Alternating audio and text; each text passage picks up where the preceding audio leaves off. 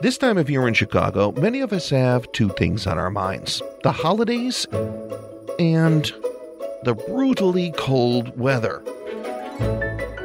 I'm Curious City producer Jason Mark, and this week we revisit some questions we answered in winters past, like the time we learned how the city breaks up the winter ice on the Chicago River, and even had the chance to go on a ride-along. An honest-to-God icebreaker. Plus, in honor of the Jewish holiday of Hanukkah, we revisit a story about the history of Chicago's Jewish population and the migration pattern that took them from the crowded, impoverished tenements of Maxwell Street to the leafy suburbs of Wilmette, Skokie, and beyond. All of that just ahead.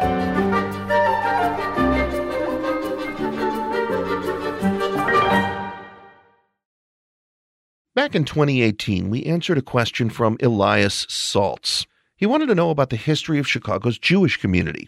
He wanted to know, where were the largest Jewish neighborhoods? What were they like? And where did they go? The answer, it turns out, tells a story about the struggle between assimilation and maintaining traditions, how economic mobility changes a community, and the efforts to overcome discrimination. The first Jews came to Chicago from Germany soon after the city was founded in the 1830s. But the largest group of Jews came from Eastern Europe in the 1880s, and that's where this story begins. Now, we can't give you the whole brisket, so we're going to break this down into a latke-sized package in honor of the Jewish holiday of Hanukkah, which is now being celebrated around the city and around the world. We'll follow the typical migration pattern of the Eastern European Jewish community through the lens of a single synagogue. That synagogue is Kehila Israel Nusach Sephard, known by its acronym KINS. The congregation moved 3 different times over the course of more than a century, mirroring the way the community at large moved across the city. To find out more, I hook up with a man known as the Dean of Chicago Jewish Research. My name is Irving Cutler. I'm a retired professor of urban geography and the author of a number of books on the Jews of Chicago, and I've given a lot of bus and boat tours of the area. Cutler's being modest. The 95-year-old has written the definitive books on the Jews of Chicago, is a founder of the Jewish Historical Society, and has guided hundreds of tours across the city. I meet Dr. Cutler at the legendary Manny's Coffee Shop in Delhi. It's been serving up heaping plates of Jewish soul food for more than 75 years, and it's right next to the neighborhood where KINS got its start, what was known as Maxwell Street. At its peak, around 50,000 Eastern European Jews lived around Maxwell Street. The area had already been home to Germans, Bohemians, and Irish. So it was sort of a used, rundown neighborhood when the Jews came, and it was a very crowded area with few recreation facilities, sometimes buildings behind buildings in the backyard. So it wasn't the best of neighborhoods, actually. Imagine crowded tenements, peddlers with push carts hawking food and wares in the street, tiny shops with Yiddish signs in the windows. This was Maxwell Street, and this was where Jews built a community through institutions. So they built the Chicago Hebrew Institute, a community center, Hebrew schools, sort of a manual training school, and they built these 40 synagogues here, with one exception on the fringe, which was Reform. The others were all Orthodox. But most of them were very small. Many of them were in a rabbi's house.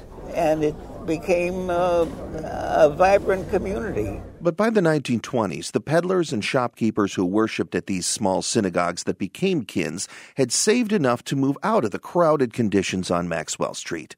Some headed to Wicker Park, Logan Square, Bucktown, and even as far north as Edgewater. But the majority moved straight west to North Lawndale.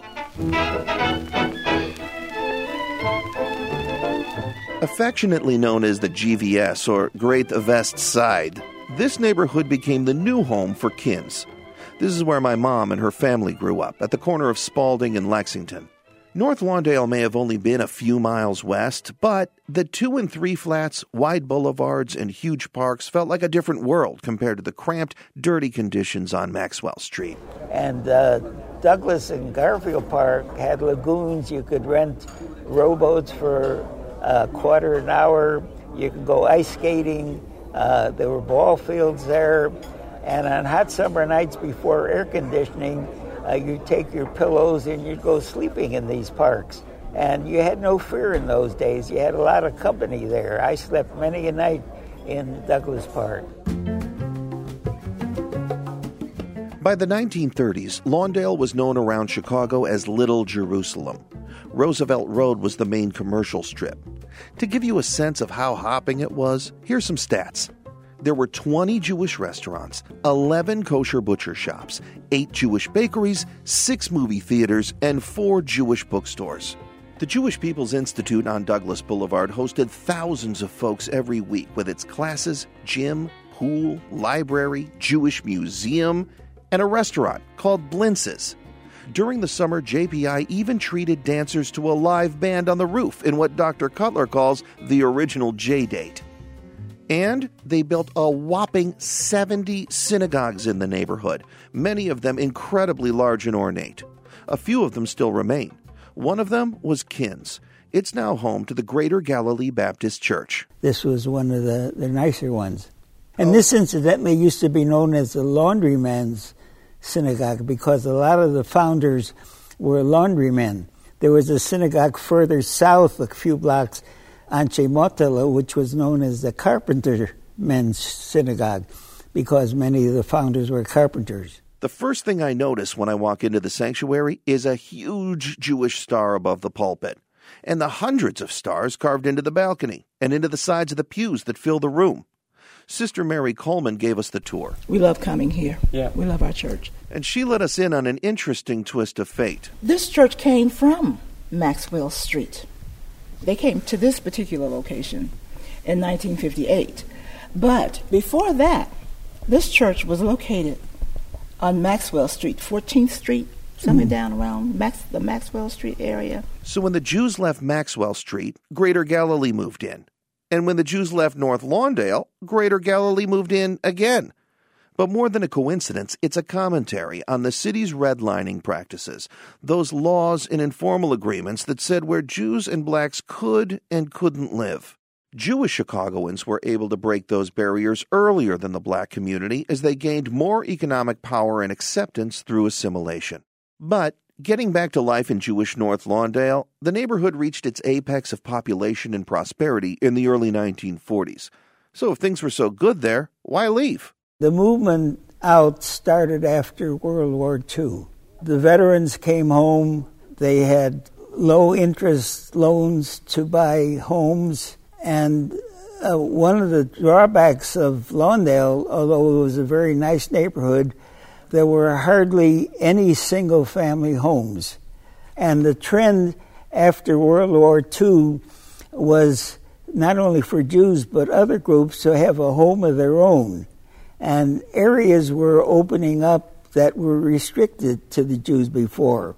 And you had expressways opening up the suburban areas, so you started having the Jews moving out. For a people who weren't allowed to own land in the old country, face quotas or outright denials of admission to many colleges and professions in America, the combination of the GI Bill, a booming economy, and less restrictions against Jews proved too tempting. By the mid-1950s, Jewish North Lawndale was a memory. And remember one of those questions we started with? Where did they go? The answer is they headed north this time, to Rogers Park. And like Kin's had done before, the synagogue packed up its most sacred objects and followed the community. It relocated to what we now call West Rogers Park. It was almost as if Roosevelt Road was picked up and dropped down onto Devon Avenue. From high-end clothing stores to fishmongers, Jewish businesses crowded both sides of Devon all the way east to the lake. The whole neighborhood was suddenly and vibrantly Jewish. Rabbi Leonard Matanke has led Kin's for nearly a quarter century. In the 60s, In the afternoon Hebrew school, there were 1,000 students. They had to learn in shifts because there wasn't enough space in the Hebrew school building. Like Maxwell Street in North Lawndale, the heyday of Jewish Rogers Park lasted about 30 years. The population was solidly middle class and ritually diverse, practicing the various denominations of Judaism from Orthodox to Reform. By the mid-'80s, new groups of immigrants, primarily South Asians, came to West Rogers Park in search of their American dream. Many Jewish kids who grew up there wandered their way to suburbs like Buffalo Grove, Northbrook, and Deerfield. And pockets of Jewish life can be found in other neighborhoods across Chicago. But unlike our first two stops on this journey, West Rogers Park still has a vibrant and growing Jewish community with 40 synagogues. That's because a good number of people have either held on to or have rediscovered the Orthodox Judaism practiced by their great-grandparents when they first arrived on Maxwell Street. Walking around the neighborhood, you start to see people wearing a kind of uniform. White shirts and black pants for bearded men in velvet kippot or skullcaps, women with their hair covered wearing ankle-length skirts and long sleeves.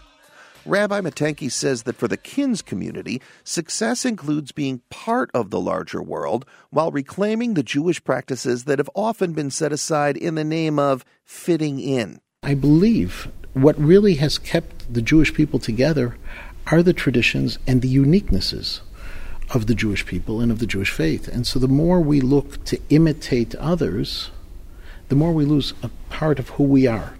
Matenki says the way the neighborhood is now set up makes it possible for the community to follow these Orthodox Jewish traditions. For example, Orthodox Jews don't drive on the Sabbath, so you need to be able to walk to the synagogue. There's also an Eruv, a defined boundary that covers an entire area or neighborhood. In this area, religious Jews, who are not supposed to carry anything during the Sabbath, are able to carry items within this boundary. And that's why Matenki believes that unlike Maxwell Street and North Lawndale, the Jews living here in West Rogers Park are here to stay. Since this story ran back in 2018, Irving Cutler, our retired urban geographer, has turned 99, and Manny's Deli has turned 80. To see an interactive map of past and present Jewish neighborhoods in Chicago that includes Dr. Irving Cutler's comments and photos of historic synagogues for each, go to wbez.org/Curious City.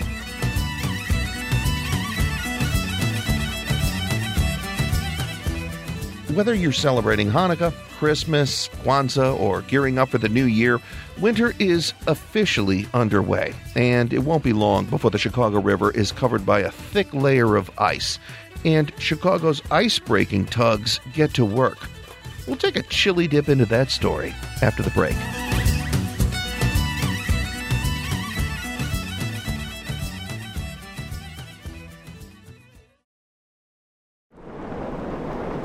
One thing we know for sure this time of year, it'll be cold in Chicago. Like, painful, why do we live here cold? So, let's revisit a question we answered about one of the chores the city takes on whenever it gets crazy cold. It comes from Devin Neff. Devin used to live downtown, and during the winter would often gaze at the river. I wake up in the morning, I see this nice sheet of ice on the river, and then come back a little bit, and there it is all broken up, and just is a fascinating process. Devin wonders what prompts the icebreakers on the river, and is there a schedule so he can watch? You know, grab a lawn chair and a couple of beers, sit by the river in sub-zero temps. Sounds fun, right? Producer John Facile went in search of some answers. I start at the Chicago Harbor Lock, at the mouth of the Chicago River near Navy Pier. The lock is a pair of floodgates separating Lake Michigan from the river.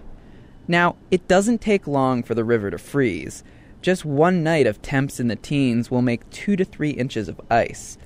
But Bob Ojala from the Army Corps of Engineers says the Chicago Harbor Lock must stay open. If we don't keep that all free and all of a sudden we get a barge or one of the fireboats needing to get through and we can't open the gates, then we're all in trouble. To keep the lock ice-free, Bob's installed bubblers that stir water and break up the ice. It's like a hot tub. Yeah, it bubbles like a hot tub. I don't think I'd want to be in there right now. There's not much commercial shipping downtown in the winter, but buildings near the river can catch fire. The fire department's boats need to get close to those buildings and pump water from the river onto the blaze. Also, people sometimes fall into the river and rescue boats need to get them. The fire department has 2 heavy-duty tugs for breaking up ice, but just one, the Christopher Wheatley, is an honest-to-God icebreaker. Bill Schmidt, captain of the Wheatley, explains. Well, a normal tug, the bow would come down pretty straight down. The ice-breaking tugs, they cut the bow away so it's on like on a 45. The cutaway bow acts like a ramp that the vessel uses to drive itself up onto the ice and then crash down through. The Wheatley is a state-of-the-art floating ambulance/fire truck. She's mostly a rescue boat, and the fire department tries to keep her in top shape and, not chip that nice red paint job. So instead, they call on the water department's tugboat. We like the water department to beat their boat up instead of our fireboat, our new fireboat. So the water department's Versalis is a 90-foot blue and white tug with a cutaway bow. She's the only other honest-to-God icebreaker on the Chicago River. She does most of the work, clearing the way for city construction barges that repair bridges and the fire department. This arrangement between the departments is informal. So unfortunately for our questioner Devin, there's no schedule, and he can't go watch. But then again, he and I do go on an ice-breaking ride aboard the Christopher Wheatley, so maybe that will tide him over. This is incredible. I mean, I'm in love with this.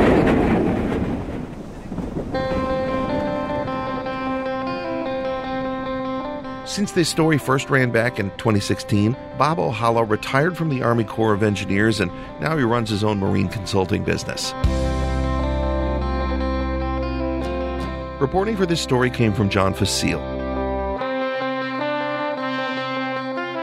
Curious City is supported by the Conan Family Foundation. It's produced by me and Joe Dassault. Adriana Cardona-Magigad is Curious City's reporter. Maggie Sivit and Catherine Nagasawa are our digital and engagement producers, and J.P. Swenson is our Luminary Fellow. Johanna Zorn edits the show. I'm Jason Mark. Thanks for listening.